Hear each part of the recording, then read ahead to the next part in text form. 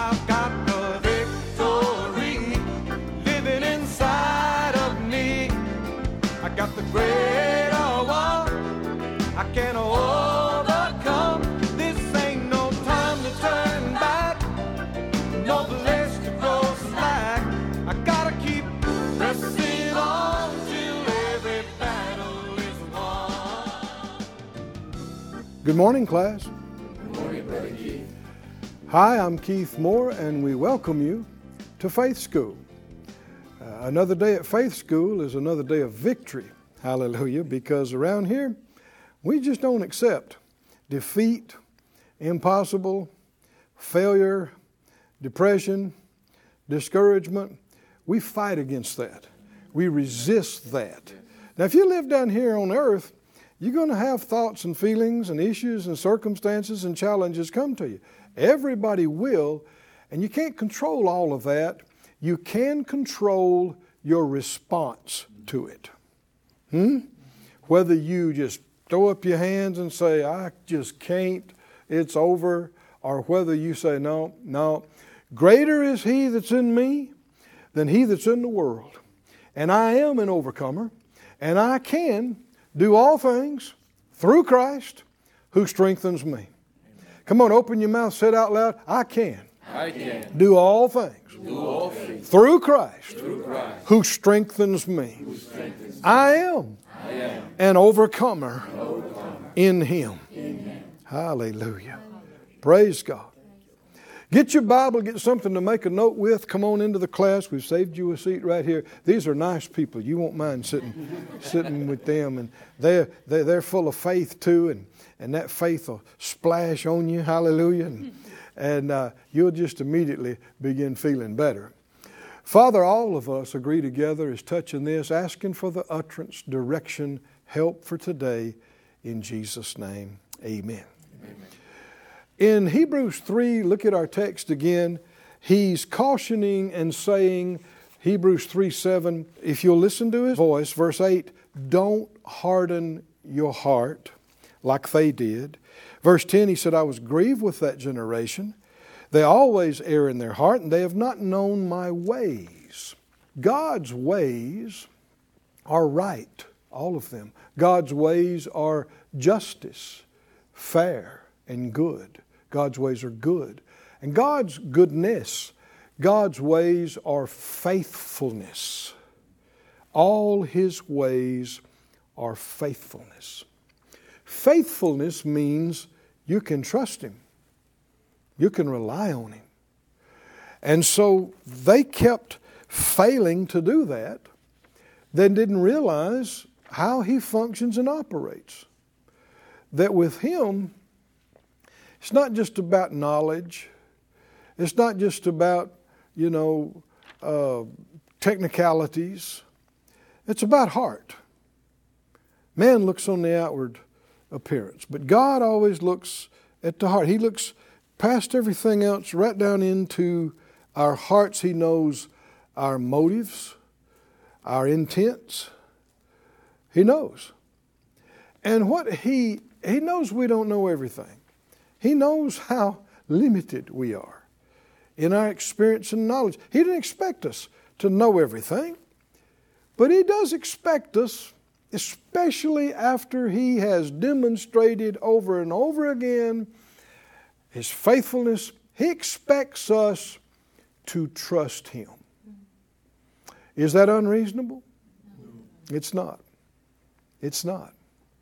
If you had kept your word to somebody for 1,000 times, and you had always been there for them, you had never betrayed them, you had never misled them, never let them down, always did everything you told them you would do.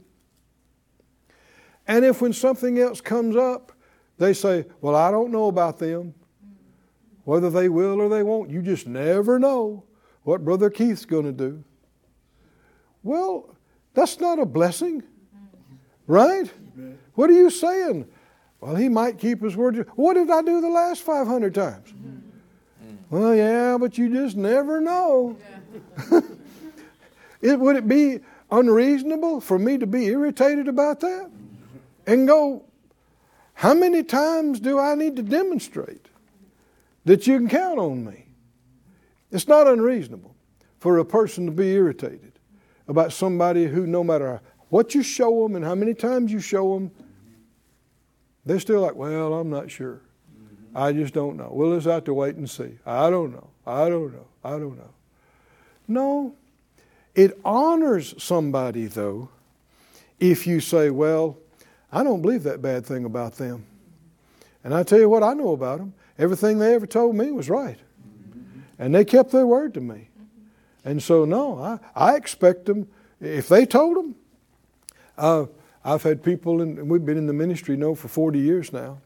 And I've had people that we were able to sow into, and the ministry was able to sow. Or if they had a problem and the Lord dealt with us and dealt with our board and our ministry to help them financially or do some things, sometimes I've just told them, or I had my representative to tell them, we're taking care of that. And they acted like it was done. They celebrated, they shouted, they ran around the desk, they dropped the phone, and they hadn't seen any money. Huh?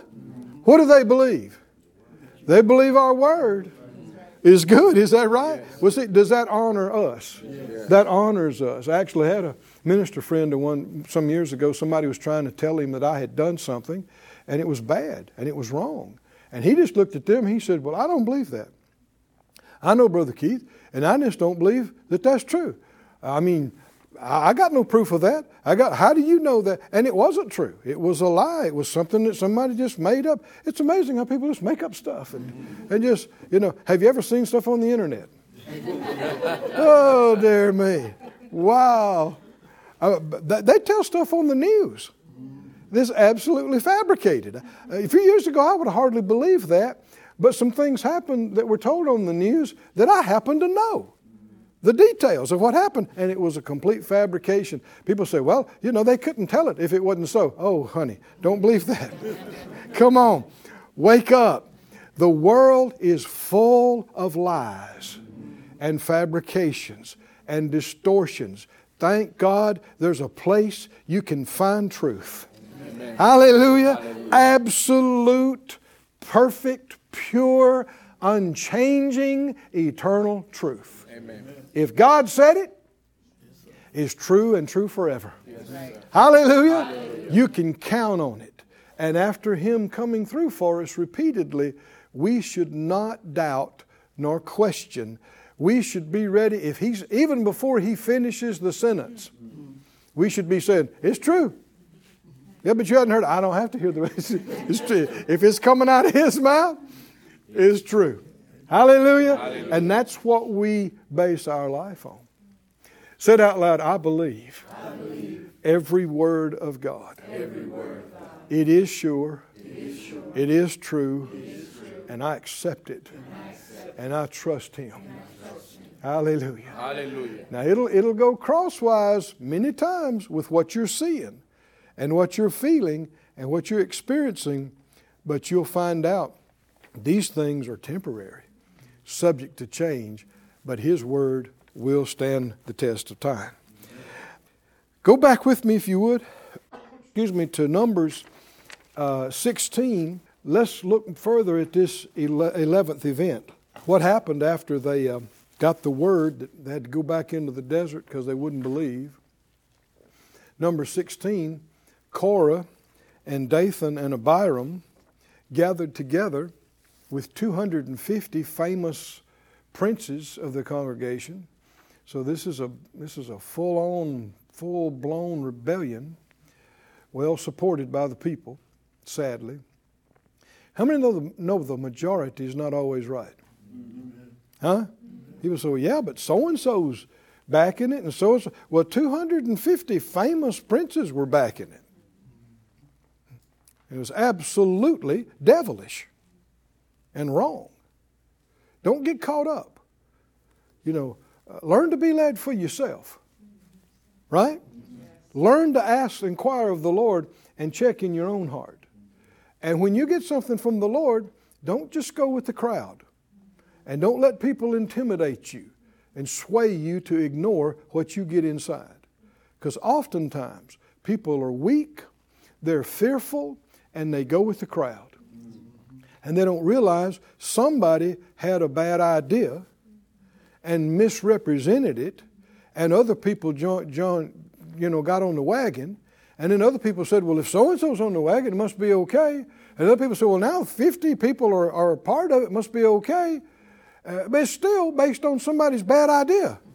Come on, can you see this? Yes. Now, well, there's 100,000 people that are liking this page and this thing. And it must be okay. No. 2 million people were wrong. How many remember? Back it up to Kadesh Barnea. Only 2 were right. Yes. Is that right? Out of 2 million. That's 1 in a million. Right? Only 1 in a million out of this bunch was right. Caleb and Joshua. The rest of the bunch were so wrong that all the people aged 20 and up besides them missed out on totally missed the plan of God and died out in the desert. No. Don't go with the crowd. Don't be conformed to this world. Go with what you know by the Spirit of God inside you.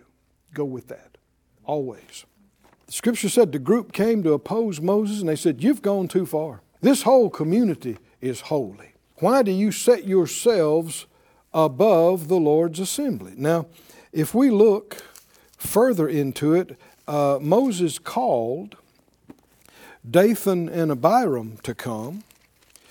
He was trying to save them from being consumed and judged with Korah.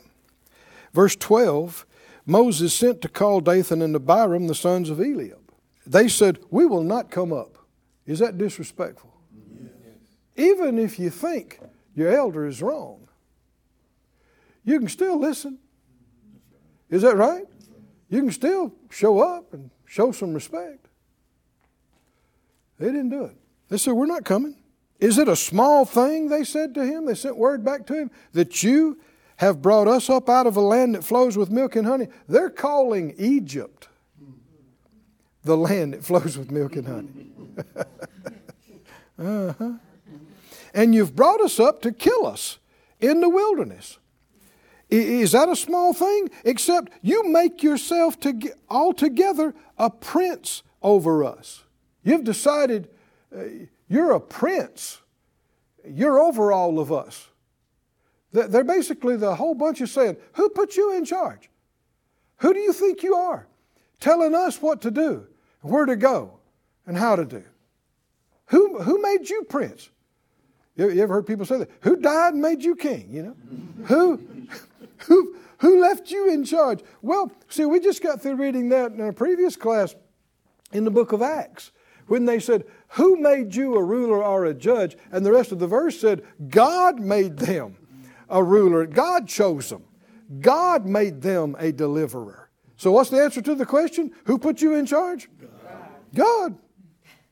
God put Moses in charge. But they are defying that. And they're saying, you've not brought us into the land that flows with milk and honey. And you haven't given us an inheritance of fields and vineyards. Hold on. Moses is the reason they hadn't got to the promised land yet? No. Whose fault is it? Their fault. But see, have they hardened themselves? Yes. They won't repent. They won't take any responsibility for it. They're hardening themselves. They said, will you put out the eyes of these men? Say what? Can you see how the devil is? See, the devil is putting thoughts in their mind. You better not go over there. Moses will blind you. Huh? How many people has he blinded so far? No, we can't go over there. We can't go over there. We will not come up. We will not come up. It made Moses mad. You know, the Bible said, Numbers 12:3, Moses was the meekest man on the planet. But even if you're the meekest man on the planet, you can still get mad. Is that right? He was very wroth. And he said to the Lord, don't respect their offering. They're going to come trotting out here in the morning with their censers. He said, don't receive it. I haven't taken one donkey from them. I haven't hurt one of them. This is developing into a really serious situation. These guys don't know it, but this was the last chance they had to live longer. In less than a day, they, their families, everything they have, everything they own is going to be wiped from the earth. And the reason Moses called them to come see him is not because he didn't have anything to do. Can you imagine everything that's required dealing with this bunch of 2 million people? And yet, even though they've been so disrespectful, even though they helped put forward this rebellion and defiance, Moses sends word and says, men, would you come and let's sit down and talk together, just the three of us, trying to save their life.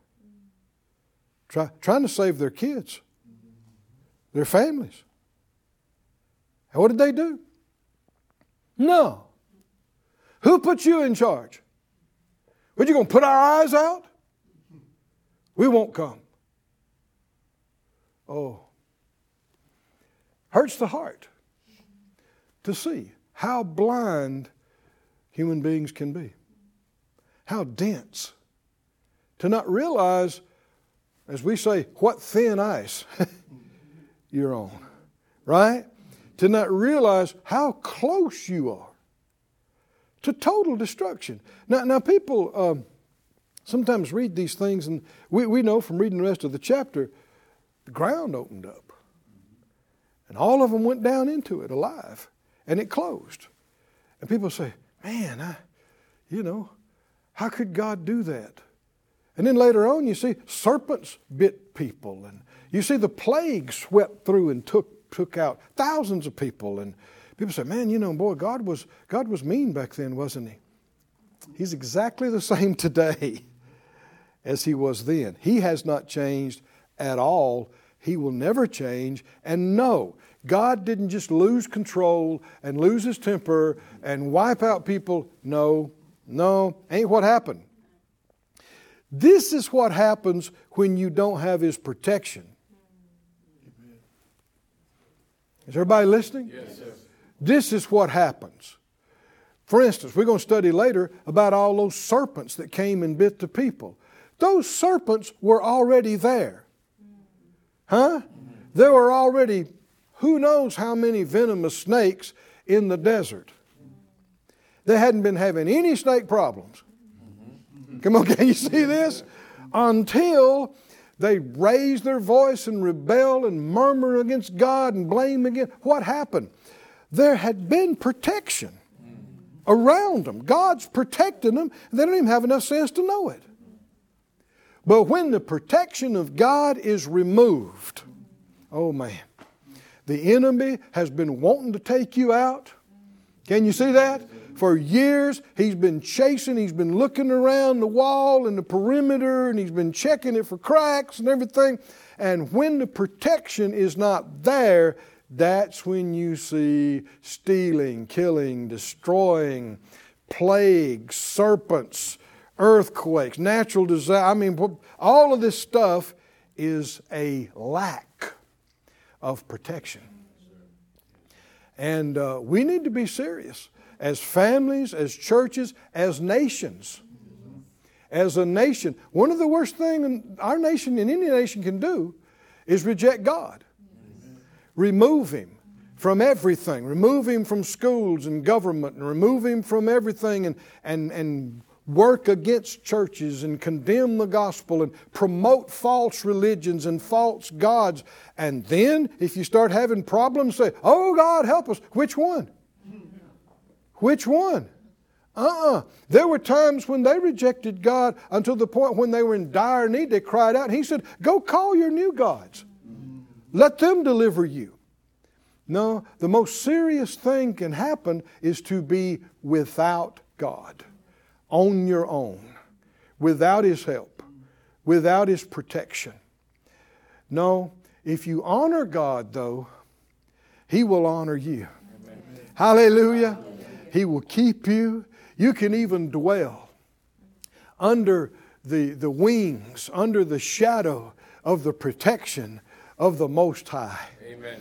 He will keep you. Oh, somebody say, He will keep you. He will keep you. But in order to have that, you can't rebel against God. You can't badmouth His people and disrespect all His things and then expect to have His full protection and His full provision. Doesn't work that way. If you're willing and obedient, you'll eat the good of the land. Hallelujah. But if you're disobedient and rebellious, you'll be devoured by the sword, the Scripture said. Not because it pleases God. He's not willing that any should perish. You know, Jesus, when He was looking over Jerusalem, and He was getting close to the time when He was going to the cross, the Bible said He looked over the city and He wept. He wept. He said, "Oh, Jerusalem, Jerusalem, that kills the prophets." Isn't that the same kind of spirit that they'd like to kill Moses and Aaron right here? They want to do away with them. You kill the prophets and stone those that are sent to you. Now listen to what Jesus said. He said, "How often I would have gathered you like a mother hen and her chicks, but you wouldn't. You wouldn't do it. You wouldn't let me. You wouldn't come to me." And then He warns them about destruction that's coming. Why? Because outside of His protection, there's death, there's curse, there's destruction. How many, when the Lord says, "Come, come," what do? Cheep, cheep, cheep, cheep, cheep. You better get your little self, is that right? Under that wing. Huh? Yes. You get up under the wing. And the most you do is peep your little head out and go, "Oh, okay, I'm staying back in here. Staying back in here. I'm staying under His protection." Everybody said out loud, "I draw near, to the mighty God. I acknowledge I am not enough on my own. No amount of man's power can keep me and protect me. I rely on the Lord my God, on the Creator of the heavens and the earth. I run to you, O God. I draw near to you. I submit myself under your mighty hand, your mighty power. I put myself under your wings, and I stay close. And my soul follows hard and close with you. Thank you for keeping me. Thank you for protecting me. Thank you for sparing me from all the evil in this world. I trust in you. I trust in my God. Hallelujah. Hallelujah. Thank you, Lord. Thank you, Lord. What does the 23rd Psalm say? The Lord is my shepherd. Hallelujah. I shall not want. He makes me to lie down in the green, lush pastures. He leads me beside the still, calm, wonderful waters. He restores my soul. Hallelujah. His rod and His staff, they comfort me. They protect me. Hallelujah. So that's what the shepherd did with his rod and staff. He had whacked the wolf on the head. Is that right?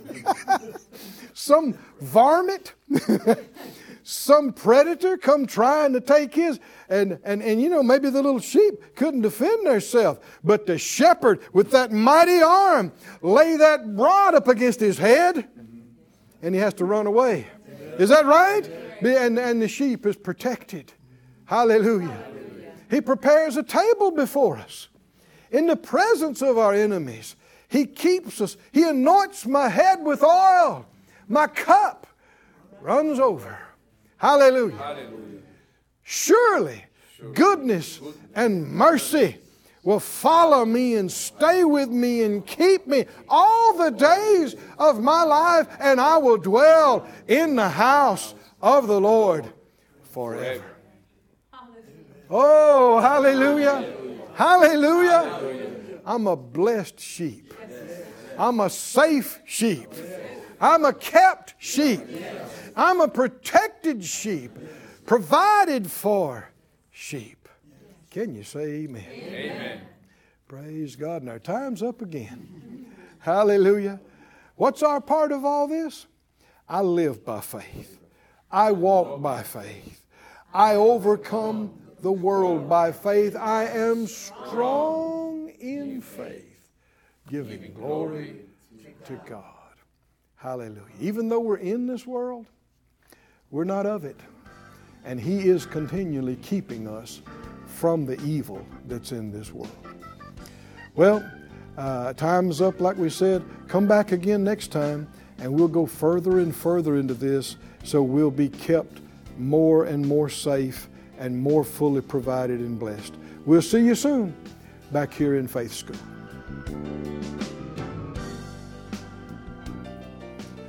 Sure enjoyed being in Faith School with you again this week. I know we're making progress. We talked about being close to the Lord in that last message today. And the biggest mistake people can make is pulling away from God, getting mad at God, cutting off from Him. James 4 said, draw near to Him, to God, and He will draw near to you. If you've been having trouble in your body, in your marriage, with your kids, your family, your finances, your business, getting mad at God because you don't think He's helping you enough or doing enough for you is just being totally self-centered and focused. You exist to please Him. Don't get mad at Him. Draw near to Him. Go to church. Don't go away. Get in the Word. Pray. Draw near, and you'll find He's got all the answers. And you'll find He was never holding out on you. He was never your problem. Just pray it out loud with me. Father, I draw near to you. I'm not running away anymore. I come to you. I give myself to you. I will draw nigh.